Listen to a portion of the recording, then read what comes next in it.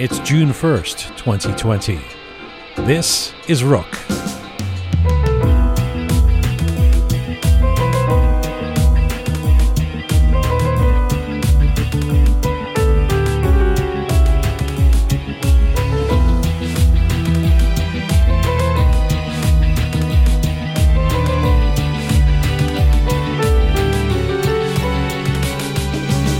When you think of the contemporary stars of Persian music, you don't usually think of distorted rock guitars and crashing drums. But there are those who are breaking the mold of what is defined as the Iranian sound. And our guest today is at the forefront of Persian rock. He's a songwriter, a passionate performer, and one of the leading lights of those speaking out for what they believe in the Iranian diaspora. He's from Tehran, but he now makes the UK his home. Ali Azimi joins me from London for our feature interview today. These are stories from, to, and about the Iranian diaspora. I'm Jian Ghomeshi. This is Rook.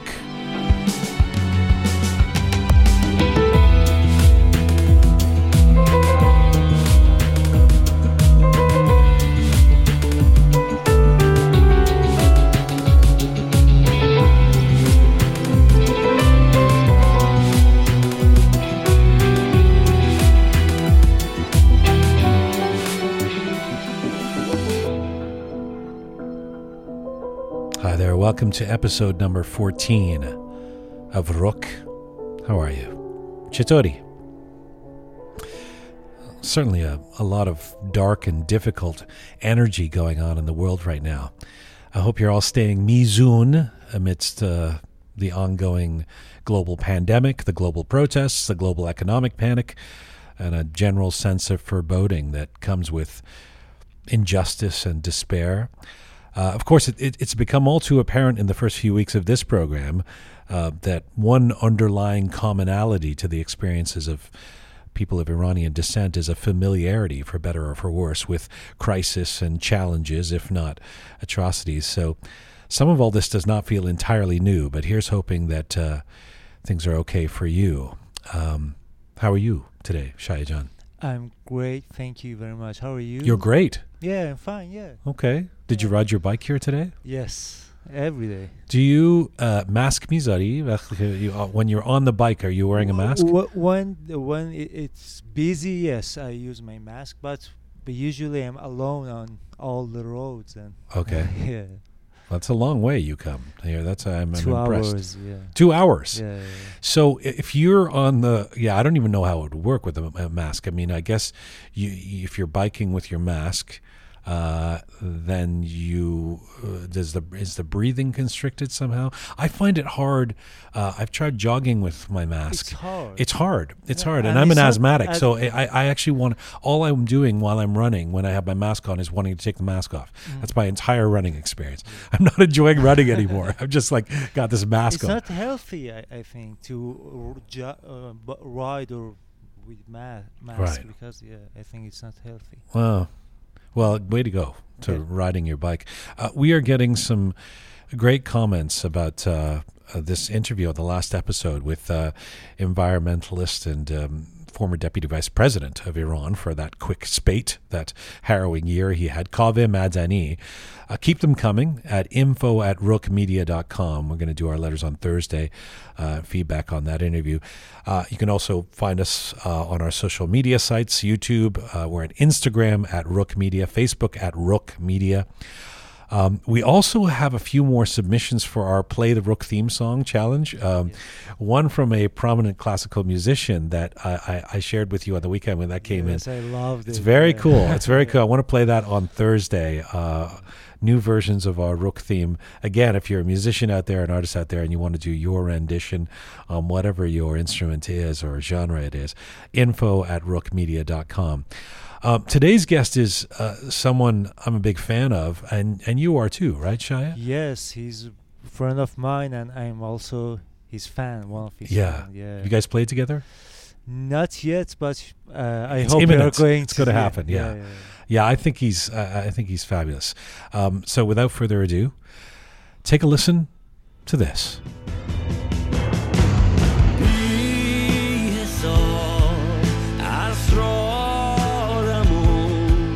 Hey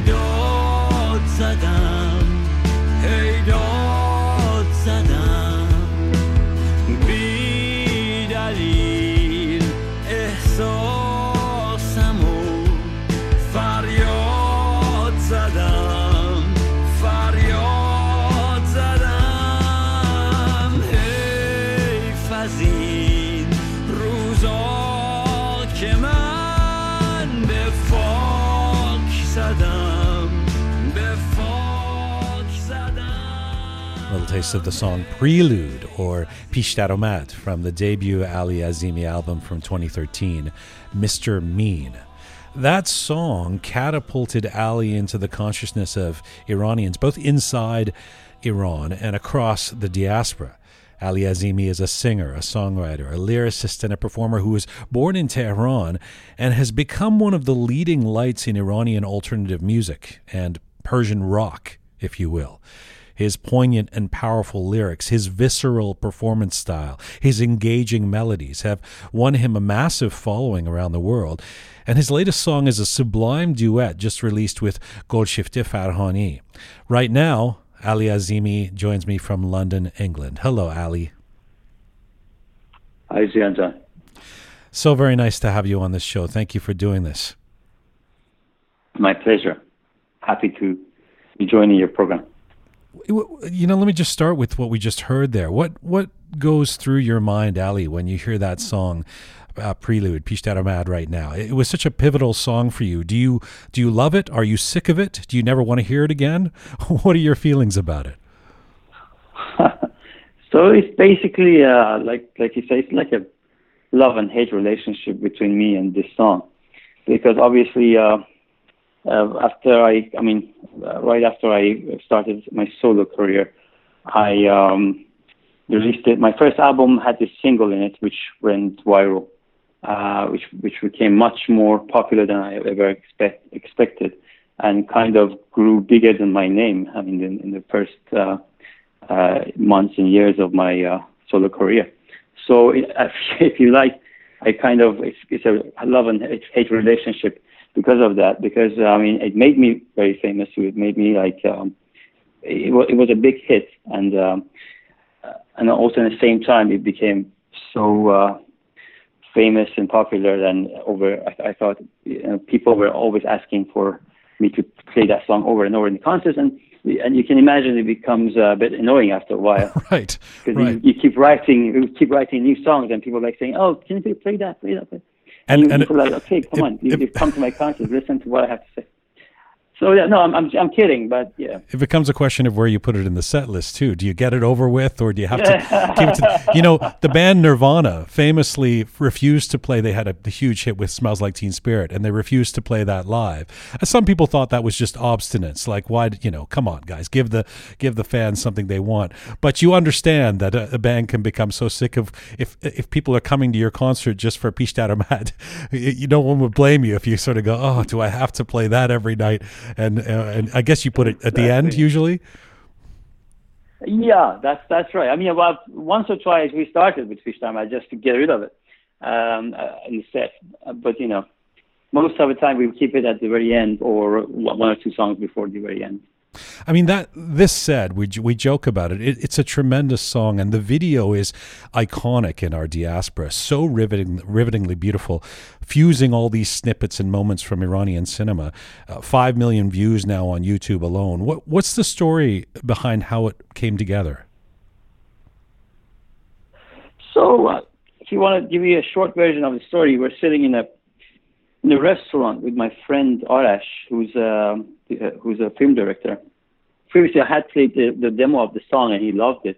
So we were just sitting, and I said, "What if, Arash, we basically say what we want to say in the language of the history of Iranian films?" And because this guy is like an Iranian cinema guru, Arash, he knows everything about it. He's done so much research and study on it, and he's like a walking encyclopedia of Iranian films. And he kind of grabbed the idea and basically took it to where the end product that you saw. And he's just a genius, in my opinion. He knew every scene of every movie. I mean, we had selections of maybe 10 or 15 of every part of this music video that we had to choose from. So, it was a big task. It took us around 6 months to put it together. We were collecting the high quality of these movies, and also sitting for various days of the week during this kind of couple of months to be able to put it together. So we kind of engineered engineered it really. Yeah, it took us a long time to put together. It's an amazing piece of art, and it also becomes this treasury of Iranian film in 5 minutes as well. But musically, it's also it's a treasure, I think, because I have to say, when I first caught wind of this song a few years ago, and I didn't know much about you, I was so excited because I had heard so little Persian alternative music or rock before. Pop, yes. Traditional, yes. Even mystical or fusion or hip hop, but Persian rock, not so much. Do you still feel like an outlier existing in this genre as an Iranian musician? Well, I started way back. I started like when I was a teenager writing songs, and I never liked. I'm probably not a very wise thing to say, but I never really kind of related to much of the Iranian pop music scene, and I wanted to create a sound of my own. I didn't have anything to listen to that I liked. Well, there are likes of the previous generation artists like Farhad, Feridun Foroughi, and Farhad Ahsani that I liked as singer-songwriters. They inspired me a lot. But there wasn't much more for me to get inspired. So I had to create my own path, create my own music, basically, to raise my own flag, really, in this genre. Yeah. I'm going to come back to that because I want to hear about your story growing up in Iran and your musical influences. Let me just start with where you are right now, because you're our first guest, actually, who's currently in the city of my birth, in London, England. And it's no secret that the UK has been hit particularly hard by COVID-19. What's your impression? What can you tell us about being on the ground there right now and the current situation in London, Ali? Yeah.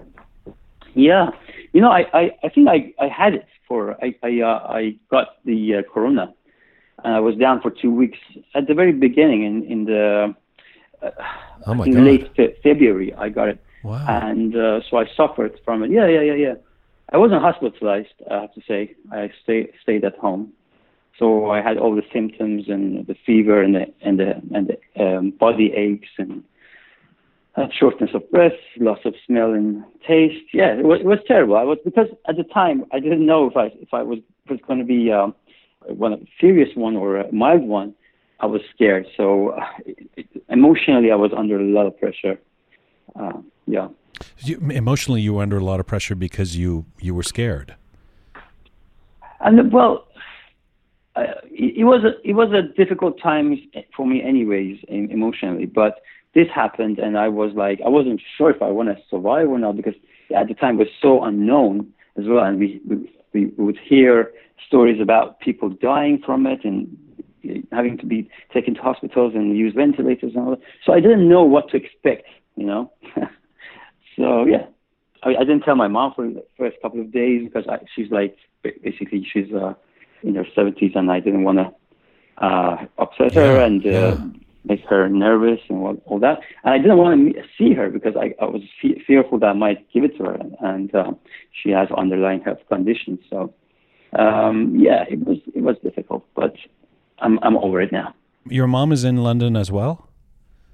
Yeah, my family is in London. Part of my family is in London, and my other brother is in Los Angeles.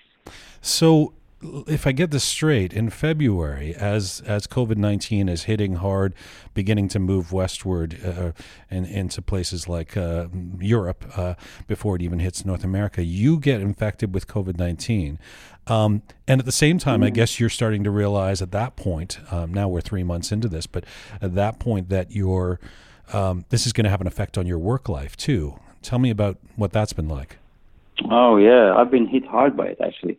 I was planning for 2020 to be one of my biggest years in terms of having concerts and all that. And so far we have canceled 10 concerts, and I think another 10 were in the pipeline to be booked and announced. But we can't even think about it in 2020 now.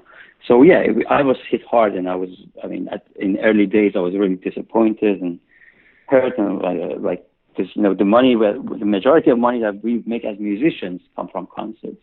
Yes. So not ideal. Not ideal. Not ideal, clearly. It's a weird thing, No, though. no. You want to walk the line between, Bryan Adams, the famous Canadian singer, who was about to do a bunch of gigs in London, tweeted something. I mean, forget about whether what he tweeted was coarse or not.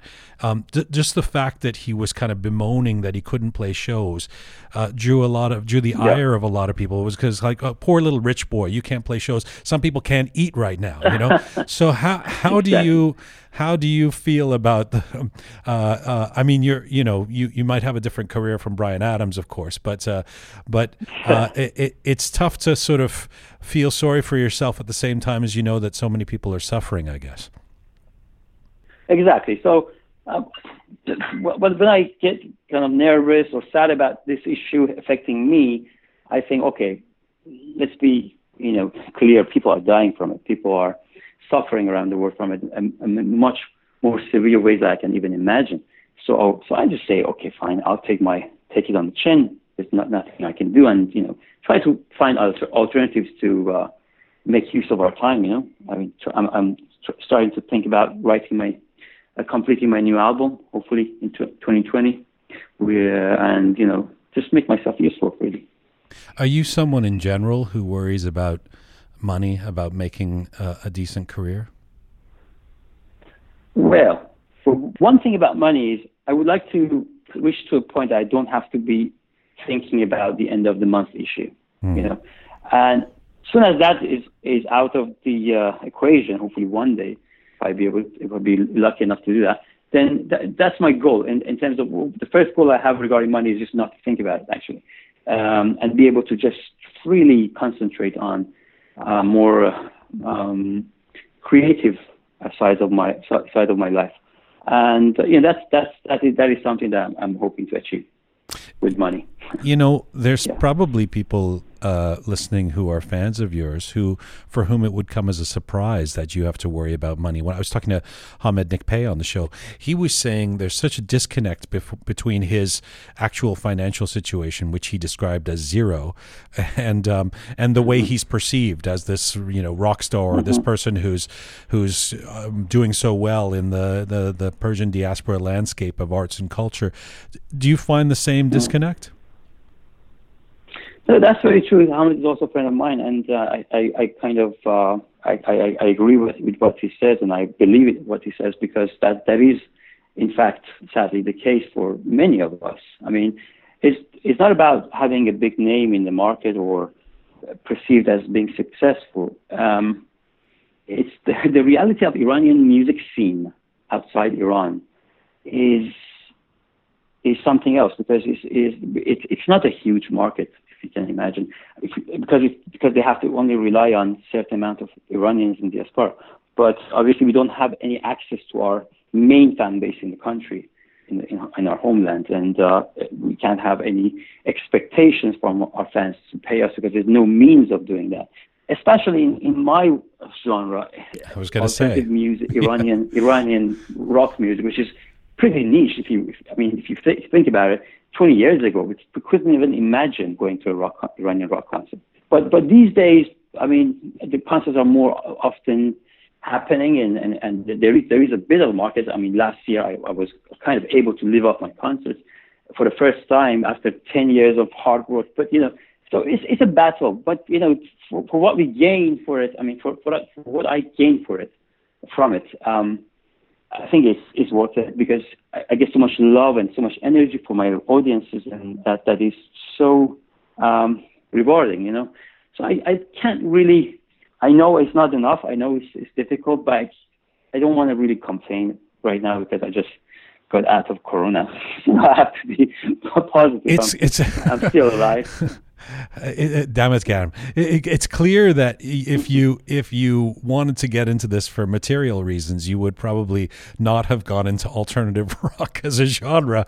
You might have tried to sound more like Andy or something. But and this is an interesting. Poor Andy. Poor Andy. He's got the star on the Walk of Fame. He's not poor Andy. Yeah, but exactly. I want to get. Actually, I tweeted once saying, "What happened to Kouros' star in the in Hollywood. It was a joke, but it was fun. Anyways. So tell me about Yeah. this then. How you ended up taking this path. I want to get to how you ended up in London, but the story with you is that you were born and raised in Tehran. You start playing music and studying classical guitar, in fact, at an early age, but then you end up gravitating towards Western rock. So, I mean, how did that even happen? You know, I've heard that your influences were Leonard Cohen and the Beatles. How do you discover Leonard Cohen and the Beatles? I don't want to be naive. I know that there were, you know, people were hearing things in Iran, but realistically, how you end up in that path in the 80s and 90s Iran and get exposed to those sounds, and why they had more of an impact on you than, say, Persian pop stars of the 1970s. How did that happen? It's a very interesting question, actually, Gian. I was a strange child. I had a strange childhood. Like, I mean, when we were growing up in Iran after the time of revolution and during the war, I don't know. I never personally related to happy stuff. You know, even as a younger guy, I was always relating to more kind of grown up music. I mean, I was always relating to my bigger brother's music, or my, you know, the grown ups. And there were certain people that I really liked in my family, in the, you know, the friends of family and all that. And they had this, one or two people had this very special relationship with me as a child. They gave me some good stuff to listen to. Like a friend of our family gave me a cassette of Cohen's, best songs or favorite. Leonard Cohen, yeah, greatest hits or whatever. Yeah, and that was one big influence on me from the beginning, and Cat Stevens was another big influence of mine at the time when I was just like 10 or 11. And then as I grew more older, I moved into the world of Beatles, the likes of Pink Floyd. Pink Floyd consumed me for many years, but it was unlikely music to listen to at that age, I suppose. So I was never kind of gravitated toward Iranian pop music. I never kind of had any interest in it naturally from the very beginning. Right. I was disconnected completely from pop music, and I had like one or two or three heroes in the whole kind of music scene. You know, there is a whole strand of, this is the kind of question I would ask a rock musicologist, but I might as well ask you, because you're as good as any on the Persian rock scene to answer this. There's one thing I've noticed with my friends and cousins and, you know, people coming from Iran at some point in their lives, as opposed to me who grew up entirely outside of Iran, is an interest among some parts of the, especially younger population, with atmospheric rock, with stuff like Pink Floyd. Pink Floyd seems to have really cut through in Iran. What is it about Pink Floyd and that kind of rock that worked for Iranians, do you think? I couldn't tell you the reason. I'm sure you've seen the movie Searching for Sugar Man. Sure, yeah. The documentary. I mean, I'm sure Pink Floyd are big, they're huge worldwide and globally. But in Iran, they had such a big fan base when I was growing up that if they ever had a concert in Iran, it would have been a massive concert. I don't know why. I don't know the answer to that question. But I think certain type of music, certain type of novels, they came to Iran and they became hits. They became really popular. Like certain authors, writers are much more famous than many others, just randomly, you know, because somebody brought something to Iran and it got translated or whatever. I think the music worked the same way. Maybe lots of people that who were kind of going back and forth from Iran and the Western world brought some kind of music that became very popular amongst the Iranians. So Ali Azimi ends up pursuing engineering. And in fact, that's what brings you to London. Did you, be rock here, did you love engineering? Were you satisfying your parents with that career move, or did you just believe that music would never be a career for you? Actually, I like the rock questions better. Well, as a teenager, growing up in a family of engineers, my both brothers and my father.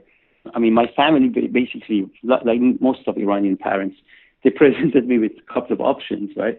Like being a doctor was one of my mom's favorite, for example. An engineer was kind of something that was running in the family. And the other option was to become a lawyer, which I really didn't have any interest in. That's a downgrade. That's a downgrade. That's below doctor or engineer, but still acceptable. In Iran, yes. I mean, for non-Iranian listeners of this program, I mean, they should know that Iran is a very strange society. I mean, the parents are typically very value education a lot, but only towards certain, not necessarily fine arts education. Yeah. Exactly. Yeah. So you end up being family pressured, peer pressured, and having some interest in engineering. Yeah. I mean, I really don't want to blame my family as much, which I really should. But this was a theme in Iran, basically. And if you wanted to be regarded as successful, this would be one of your only paths to pursue. To become one of these things. And I thought to myself, I don't like this one at all. This one is even less favorable. So I went to engineering as one of the options that was interesting, because I loved physics. People in physics were my rock stars at the time. So I studied mechanical engineering in the University of Tehran. But, I was just kind of a good boy, this kind of positive boy at 16 or 17. I mean, always getting good grades. And I went to the University of Tehran, which is one of the things that I identify myself with, because I'm very proud of the experience that I had in the University of Tehran. But I have to say, maybe it wasn't the best choice that I had to make in life to become an engineer at the time, because I went inside and I wasn't crazy about it. And the more I realized that this engineering thing is not about only physics, pure physics and all that, and I was forced to study lots of other things about engineering, and I grew less and less interested, right? But I kept the faith, so I finished it, and so became an engineer. I even started working in Tehran in a big firm called Nargan, which was a gas and oil consultancy. And then after a while, I decided to leave the country, and the only means that for me to leave Iran and continue living in London was to do like a master's. When I came to London, I was 26, so that was the whole story. There's so many parents or people like right now in the Iranian diaspora listening to this going, یعنی تحصیل کرده همش خراب کرده رفت با این بازی کردن. To be honest with you, my mom and my family were kind of scared in 2009 when I said, listen, I'm going to give up engineering altogether. After doing a master's in London, I started working straight away in the city of London. It's like in central London, in a big firm again. But I was growing less and less interested, to be honest, in my lifestyle. I didn't like to be what I really hated at the time was being an employee, to be honest. I didn't want to do what people told me to do. So I grew less and less interested, and one day I said, that's it. I just want to take a big leap and, pursue my dream. And that's what I did. The thing is that I sort of, I'm being facetious when we joke about Iranians becoming engineers and doctors, or at least half facetious. We obviously big respect for those who do it and do it well. My dad was an engineer. I most of my family are engineers like yours, so I respect them profoundly. The part that's difficult for me, as an Iranian and as somebody who of Iranian background and as somebody who thinks about young people in Iran or in the diaspora who may have an interest, who really may have a passion for going into something like music, is that it's not just the streaming of us, especially those of a certain class, to go into doctor or engineering or lawyer, etc. It's creating the conditions where you don't think that music is really an option for you, for example, or certain kinds of art, unless you're of a certain stripe. And I wonder if that was true for you. For example, I've heard that you said you don't really think of yourself as a singer. And, I think if you were growing up in the West, with examples like Bob Dylan, you may, you may think you can sing. That's not but Yeah, I guess yeah. if you're comparing yourself to a certain kind of Persian singer, you're not a singer. Was that part of it for you? Well, if I understand the question right, I classify myself as someone who's just trying to tell a story or create a project and express my feelings. That's really the way I see myself. I don't even want to say I'm an artist. I mean, or the coincidence in his last album, I was always walking steady, but never called it art. That's it's not an art in my eyes. It's something that I'm trying to learn. I mean, step by step, album by album, because I came from engineering. I never studied that to become a musician.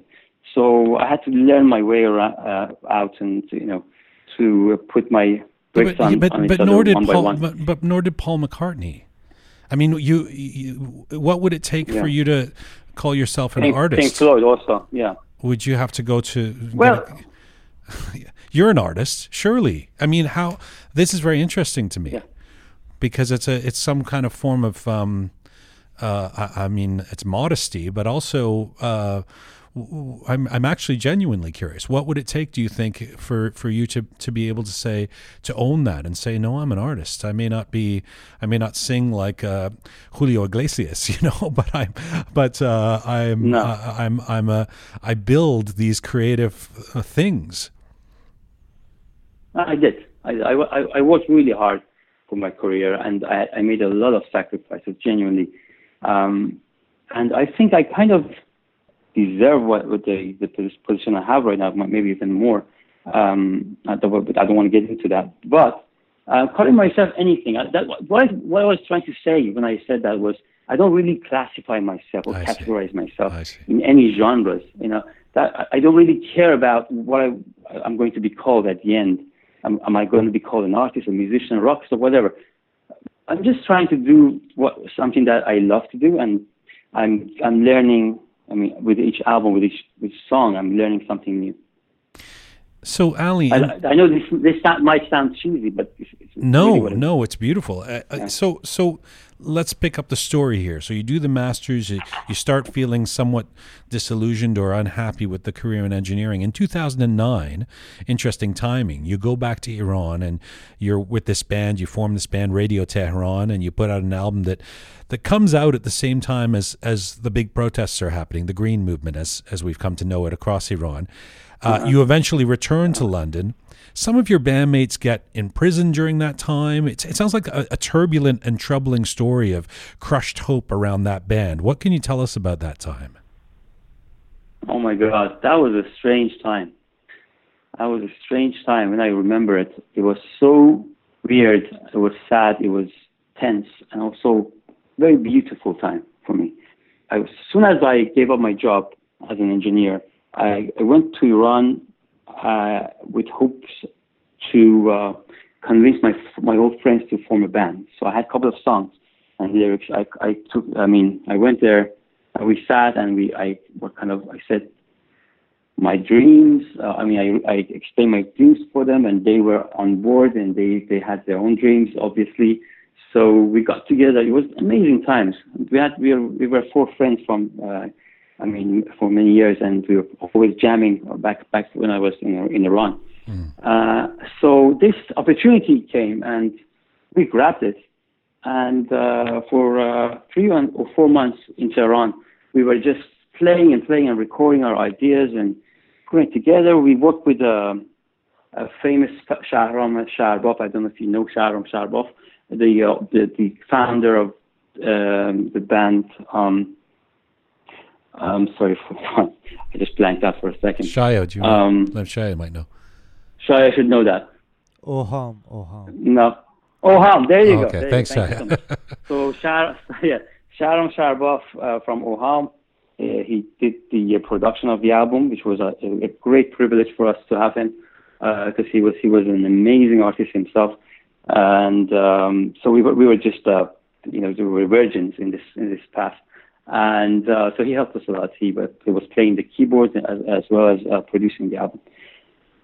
So we put the songs one by one, and so we were just imagine Tehran just before the famous election that got basically nullified. You know what happened? Yes. And so basically we were hoping that, we were thinking at the time that, okay, this new Saudi guy is going to win it, obviously. And imagine we're just a new alternative rock band forming right now. We're going to have concerts. We're going to have. We were just dreaming about the scenarios that Iran is going to open up. We can do this and that. We're going to have concerts throughout Iran, and so we had so many dreams at the time. And you can imagine what happened when we, at 6 o'clock in the morning, the four of us, we woke up just to check the results and sat by the TV with our underwear and everything. It was like for 5 minutes we weren't talking to each other.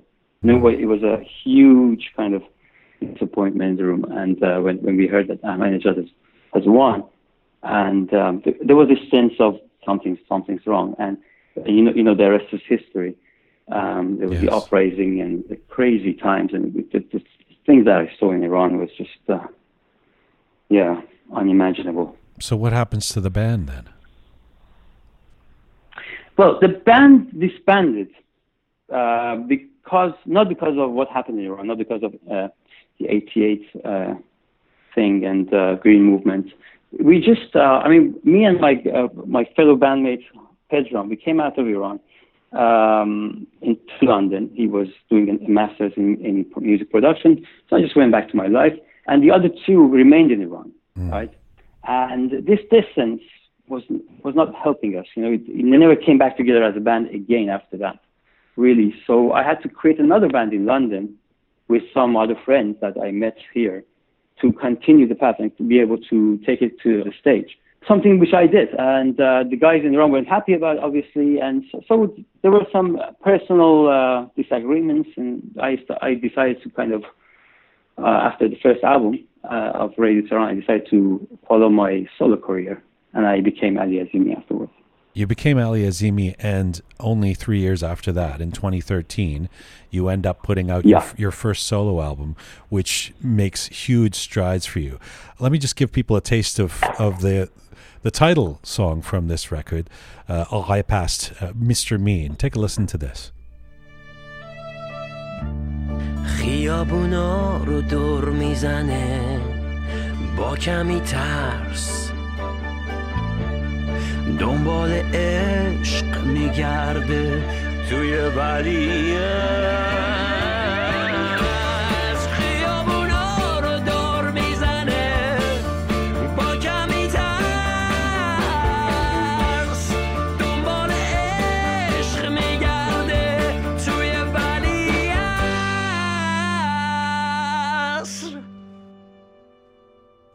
اسمش آقای پسته یه مرد نمونه توی شهر ما مثلش فراوونه. From 2013 and the album Mr. Mean. That's the song Mr. Mean, Ağay Past. That's Ali Azimi. That album comes out. It's your first solo record. That also includes the huge hit Prelude, which we played earlier. And that song, Mr. Mean, also becomes a hit video and wins the Fat Hang Foundation Prize for Best Short Film. Ali, how much did this record change your life and the direction of it? Oh, I would be lying if I say it didn't. It did change my life drastically. And this song really kind of took me to another world, and this kind of album was so successful. I remember playing this song in London for the very first time. So imagine the video came out 10 days before, and we had this show in East London in a kind of a medium-sized club called Cargo.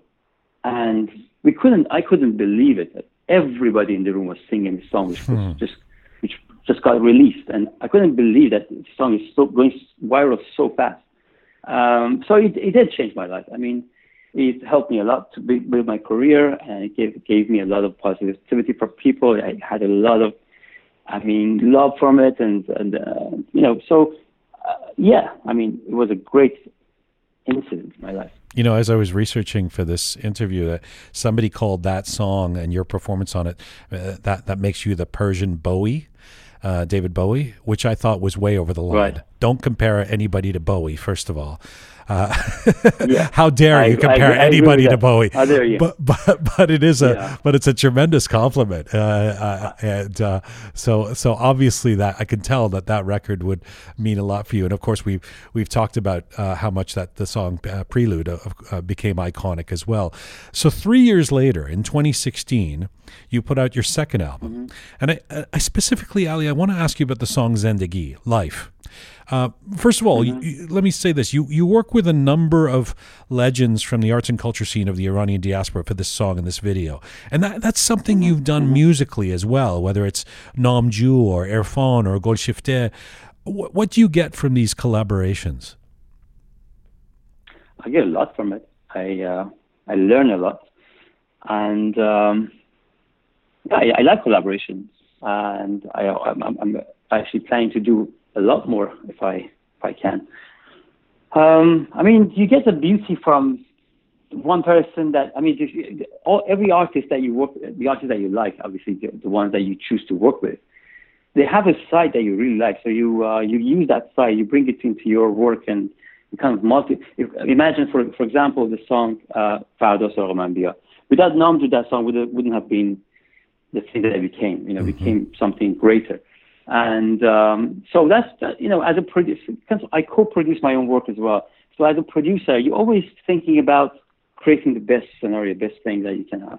And these collaborations, actually, I think they add value to my work.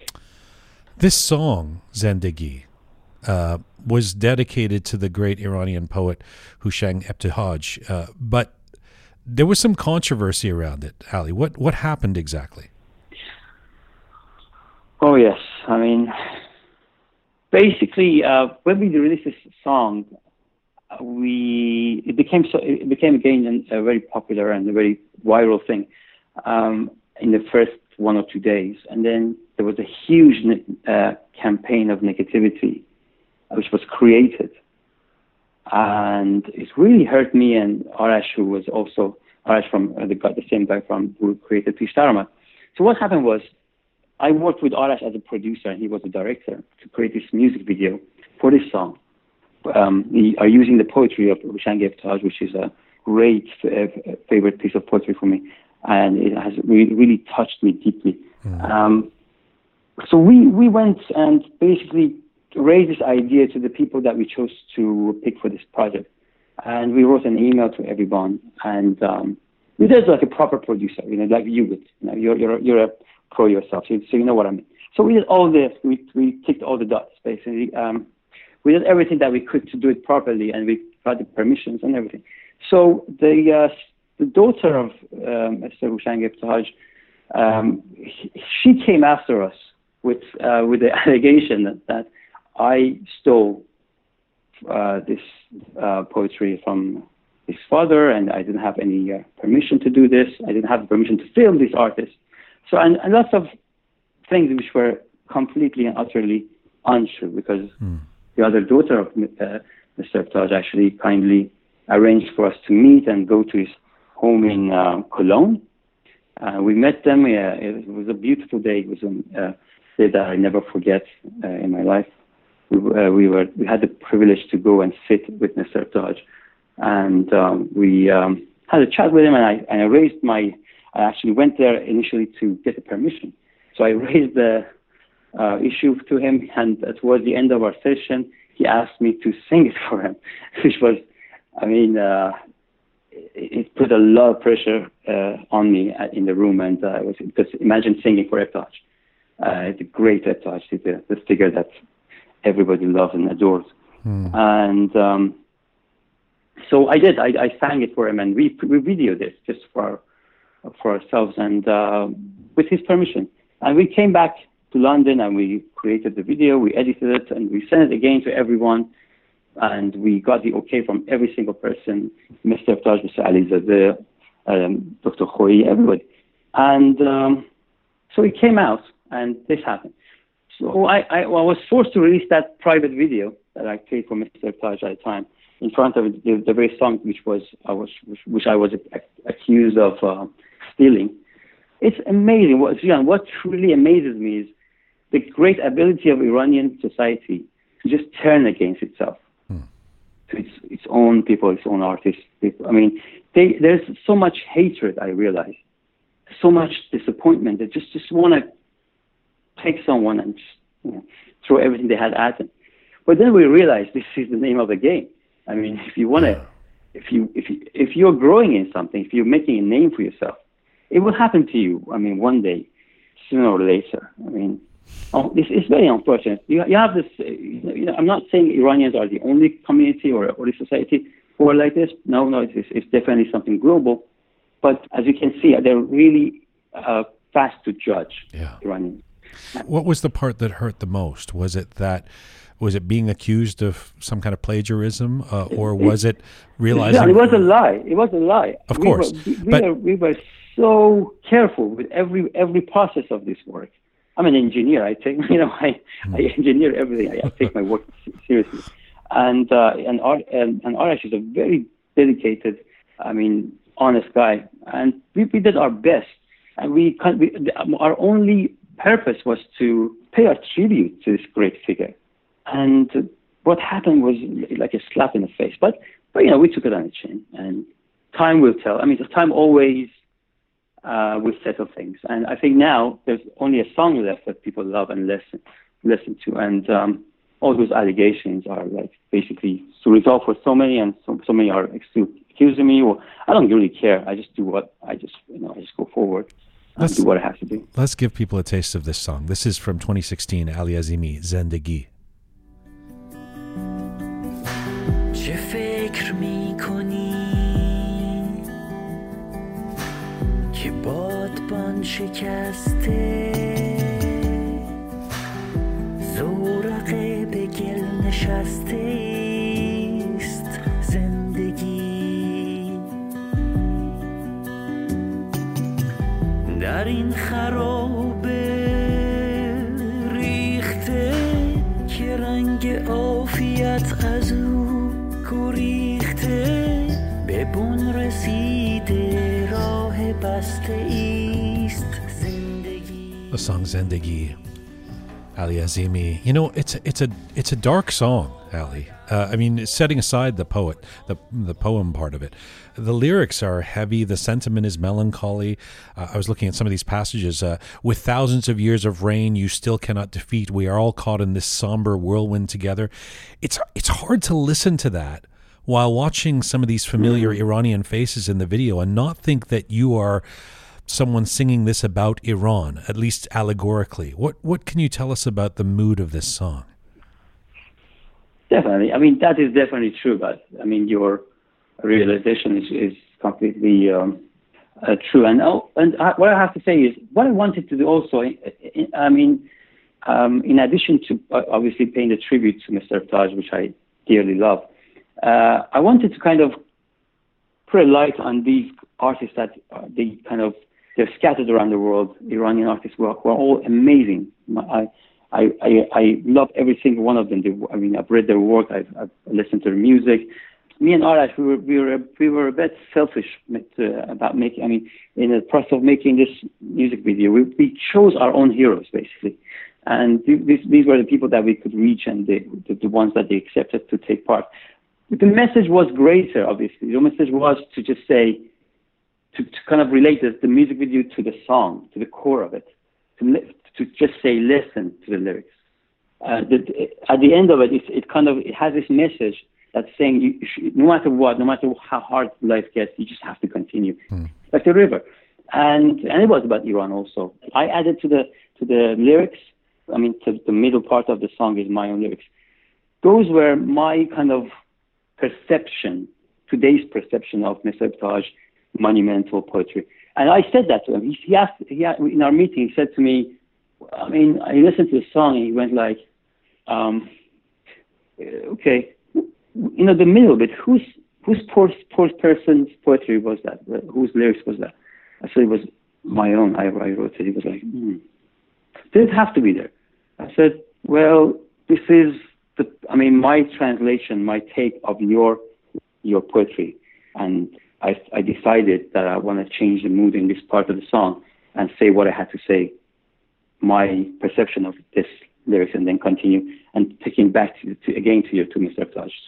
Poetry at the end, which says, John Chalk, Shikastis. So I said that to him. He was like, he wasn't, I would say he wasn't pleased about it for sure. But I had to put my foot down and say, this is my decision for the song. And he was saying basically, I'm not going to give you permission or not give you permission. You can do whatever you want. I was like, okay, thank you so much. And we said, we had this amazing evening with him and his wife.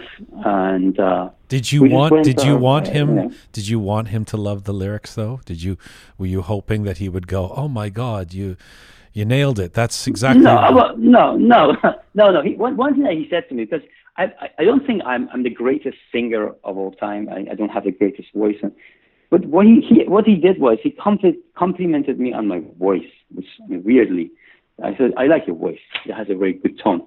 But, and the but was obviously about the part of the lyrics. And when I spoke to him about this poem, this poem called Zendegi, before we started, to chat about the permission and everything, I think my take about the song, the poetry was kind of not very far from his own, and that was really pleasing for me to think that I understood it. The other thing that he was pleased about was the way I kind of used the music inside these words, to put music into it. He was also pleased with that, but which was also a great compliment. So before that, when I read this piece of poetry, which I only used, the first part and the last part of it. I didn't use the middle part of it because it was such a long kind of piece of poetry. For 1 month, I'm not exaggerating, 30 days, I kind of said goodbye to everything, and I was working on this song and trying to fit this lyrics into a song, because I was absolutely blown away by the beauty of it. And I'm still this. It's a monument for me. And tell you another secret. In my new album, which is called Kahrabai Arezu, I'm using the middle part of this poetry in a song called Kahrabai Arezu, which is again because this album of mine is about love, and the middle part of that poetry is also about love. The first and last part is about zendegi, about life, and the middle part is actually talks to love, as it loves the character. So it's beautiful. It's fantastic. Yeah. I'm going to get to the newer records. Let me just stick on this for a second. Ali Azimi, you don't shy from political lyrics or maybe provocative lyrics in your songs. And I want to share a story with you from just yesterday. Somebody called me. He's a young hip hop artist who I guess he knew somebody that knows me, and so that person had contacted me, and he said, hey, Jian, I just wanted to ask you your thoughts on, what do you think of some, like, if I write political lyrics or something quite strong. He lives in Canada now, and he's Iranian. He said, what do I do in terms of these lyrics, in terms of the implications for me to go back and forth to Iran? How would you answer that question? I haven't been to Iran since the 88 Hasht. We know what the shit is like in Iran, so I don't need to explain. But it's a risk. I wouldn't say, and it's very random also. So from what I know, some people can go back to Iran doing like more kind of provocative things than just doing putting lyrics on a song, and they're okay. And some other people are being put into prison for much minor, kind of less important acts against the government. I guess it's not a democracy. Let's put it this way, right? So it's risky if you want to consider that. But you have to be prepared to this friend of yours. I want to say if you want to do that, you shouldn't really think about it. You have to be prepared for the consequences if you want to do something like that. Otherwise, forget it. It's a conscious choice, is what I said to him. You do, Yeah. just you can make the choice and then you'll decide, but just do it consciously. But 3 years ago, in an interview with The Guardian, Ali, you said it's heartbreaking that I cannot perform in Iran, and you also spoke of the kind of censorship there that you said makes songs impotent. Can you explain what you meant, and if you still feel that way? Of course. Yeah, of course. I still do feel that way pretty much. And imagine, for us, I mean, lots of artists, lots of amazing creative people are, not just artists, I mean, imagine producers, I mean, lots of people, amazing scientists even, they can't go back to their country to live and to just experience living and dying and whatever, being around your family in your own country. Not many of people around the world can say that they have this experience in life. If we Iranians are basically cursed with this problem, with this issue that we have, as you know, there's lots of people in the diaspora of Iranians. They really don't feel safe to go back to Iran. Would you feel safe to go back to Iran, Jian, today, tomorrow? Would you? That's not a choice that I feel like I can make. No. So you can imagine what I mean. Yes. It's not an ideal condition right now, and we have to fight it. I think we have to fight it. It's ridiculous. Being an artist, if they tell you that your work has to be monitored before being published by some band of people that think they know your art better than yourself, I mean, it's just ridiculous. I mean, having to go through permissions and all that. So as an artist, I'm not calling myself an artist now. I kind of chose never to go through that route, and never to actually bend the knee to just. But Ali, you've also said your dream destination is Tehran, and you'd love to live and work there. Of course. So how? Of course. Is that? Of course. Okay, so that's not really realistic though at this point. And also, you know what, John? If you listen to my second album is about Izzat Ziad, is about a person in diaspora, immigrating from your own country and living elsewhere, and looking back. The picture of this, the front of this album is me sitting on a donkey backwards. Yes. So it's a story of an immigrant who's taken by his donkey, which is the immigration, and then he's looking back at where he came from. This is the situation that we have, and the literal translation of the title of the album is that Ziad was "Till Glory Finds Us." So this is one thing that my view on that never changes, as long as the government of Iran are treating us like this and seeing us as people who need to get permission.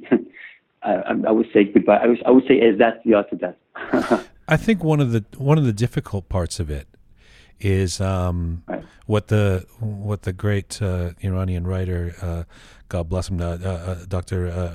Reza Badahani used to call the exilic mindset that a lot of Iranians live in, and that is to move across the other side of the world, but to be squatting there thinking, well, we're just here for a little while. Eventually, we're going to move back to some place that may never exist and maybe never did exist, but rather than integrating into a new society, and there is something different about the character of Iranians in the diaspora that have been outside of Iran for a long time than those in Iran, and Mehrzad Bourjadi, who was on this program a couple of weeks ago, he said, why are we so committed to being one-dimensional people? He wasn't just talking about Iranians, but in general. He said, why can't we celebrate the fact that we can pull from different cultures, and so we've got this Iranian culture, but you can also immerse yourself in British culture, say. It's not necessarily about having to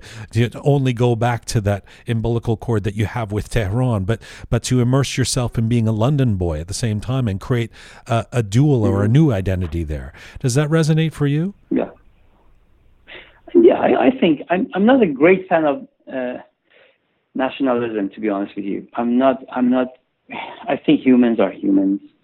I mean, these borders are meaningless in my eyes. But I also loved where I came from. I also love my people, my fellow Iranians. That's why I chose to continue singing in Farsi, because I still have that connection. I still dream about living in Tehran, and the memories I have from Tehran are part of my best memories I kept in life. I imagine I only left Iran when I was 26, so I had my whole youth Right. spent in there. So I have a lot of strong relationship with Iran. But in the same time, I don't want to take the opportunity away from myself on immersing in other cultures. I love other cultures too. It's like going to a party when you see 100 of beautiful ladies, for example, or for opposite sex, beautiful gentlemen. You know what to do. You know, there's so many things to learn and to take in. And there's so much beauty in the world. That's my more kind of generic view on things like that. You know, I know I can't keep you here forever, but let me just a couple more questions. You put out a new album last year called Of Love and Other Evils. Let me play a little piece of a song called Panahande. Sure. شدم من غرق عادتت پناهنده به سفارتت دیدن قرص صورتت برای من ضرورته نمیدونم بدون تو چه خاکی به سر کنم نمیدونم بدون تو چه خاکی به سر کنم نمیدونم بدون تو چه خاکی. Little taste of Panahande from the latest Ali Azimi album that came out last year, Of Love and Other Evils. This is, I'm told, Ali, the first concept album in the history of Persian music. Why did you decide to create a concept album at a time when everyone's given up on concept albums? You know, I think Radiohead was the last one. Or I guess Beyonce did one, but, you know, tell me about that. Well, one of the albums that really inspired me when I was younger was the album by Roger Waters called Pros and Cons of Hitchhiking. Sure. Have you heard? Yeah. So I wanted to kind of create something not exactly the same as that. I mean, I didn't even try to kind of tell the story the same way. But the idea of, you know, relationships, the idea of love itself, as a kind of a middle-aged man who's like hasn't had so many ups and downs and so many mistakes and so many defeats in the path of love and the relationships, and also so many great memories and so many fantastic times, and the big height as well. So in 2018, after a breakup that I had, a severe breakup that I had, I decided to listen. Okay, I write love songs. Some people say Ali Azimi is good in writing love songs, which pisses me off. But you know, I decided to tell the story of these phases. Right? I decided to capture these phases in different songs and put them in a chronological story. Anyway, so I put the songs next to each other and wrote 2 albums. Basically, I wrote the idea down for 2 albums. The first album was Of Love and Other Evils, as Ishq o Shayatini Digar, which was telling the story halfway, and then the next album is supposed to come and basically take the cycle, finish the whole cycle basically, and go back to the point zero. You know, for this album Of Love and Other Evils, you work with 19 musicians, 10 of whom were from Iran. And you've said many times that you see yourself as a curator who handpicks each musician for every single track. This is not necessarily the way a lot of people operate. Even solo, you know, Bruce Springsteen had his E Street Band. You know, they play. You know, that's my drummer, that's my bassist. These are the guys I work with. What's the advantage of working with different musicians for different tracks? I don't know if you know, but I used to work with the same band for 5 years called The Need. They're all British. Yes. And after a while, I thought, this is so British for me. This is not what I want, right? I want to experience. I love it. We have created so many amazing songs together. We toured the world together. We had amazing time together with these guys, and I love every single one of them. But I decided towards the end of this kind of journey that I want to kind of go back to Iranians and be able to communicate better on stage and also in production of the songs.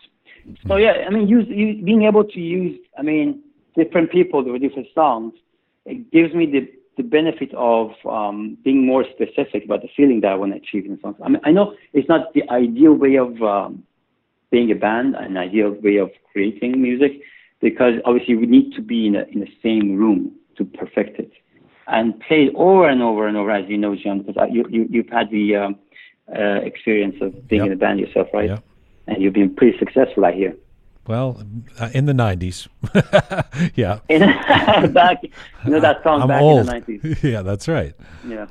So, but, you know, being able away from Iran, obviously, and really wanting to work with amazing musicians inside Iran has driven me to do this and to take this path. And I've been very successful with it, and I'm planning to continue doing that.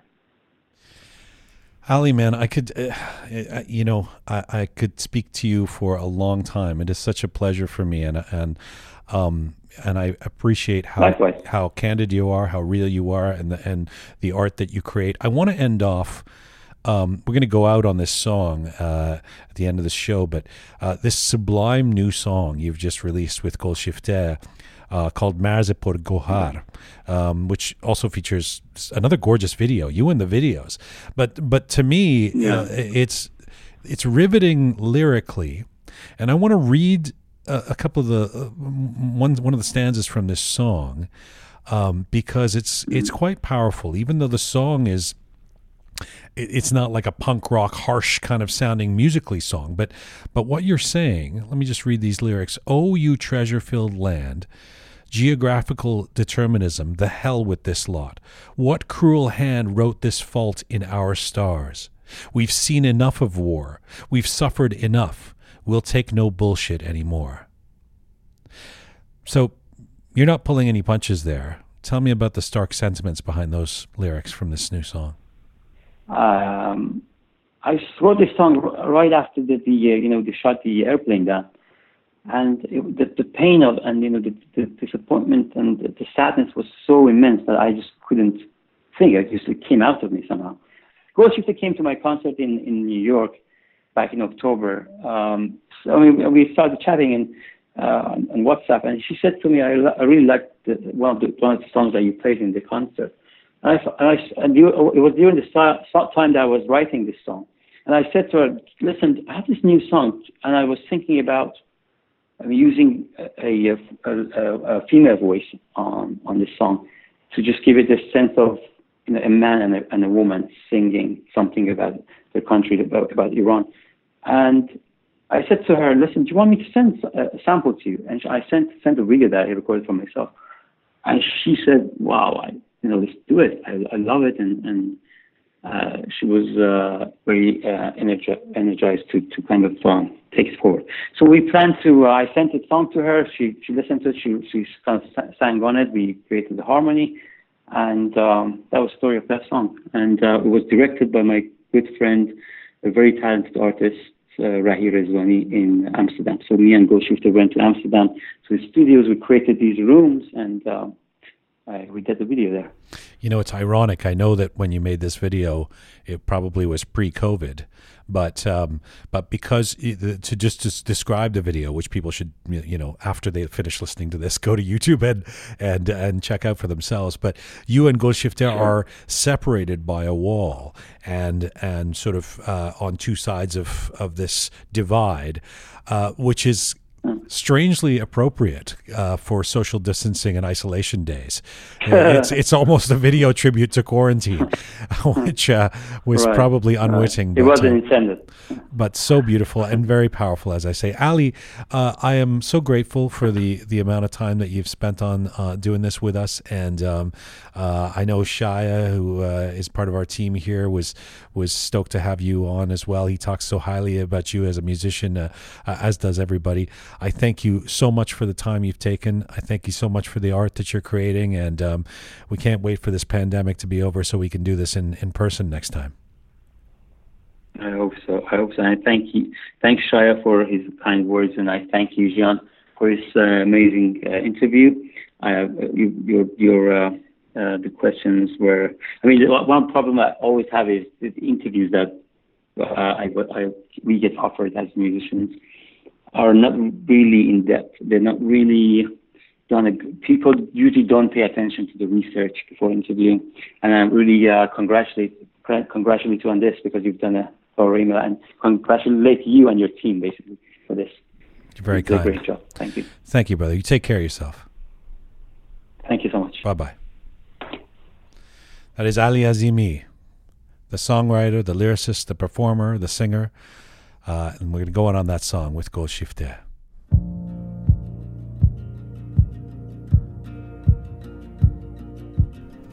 This is full time for this episode of Rook.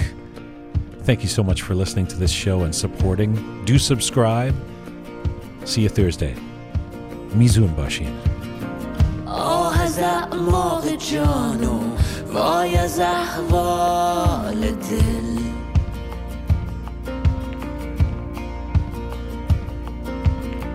آه از این آینه که شده پر از زنگار و گل،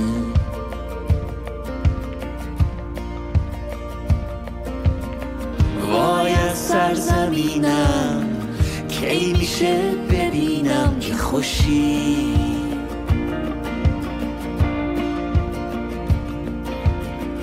دست تو بگیرم دیگه وقتشه که پاشیم، از بیخ بریدن رست تو کشیدن، ای جان این جایگاه تو نیست، دستاتو بستن قلب تو شکستن، این بس سزاوار تو نیست، ای مرز پرگوهر.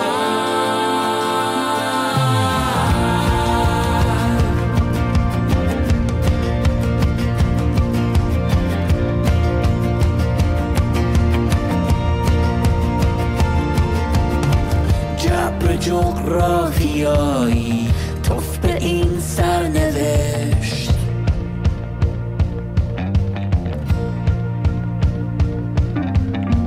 این قصه رو کدوم نامرد به قرعه ما نوشت،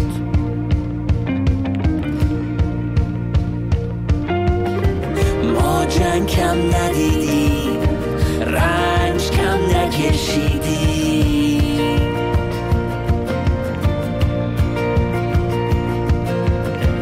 به خرافات و مهمل دیگه گوش نمیدیم،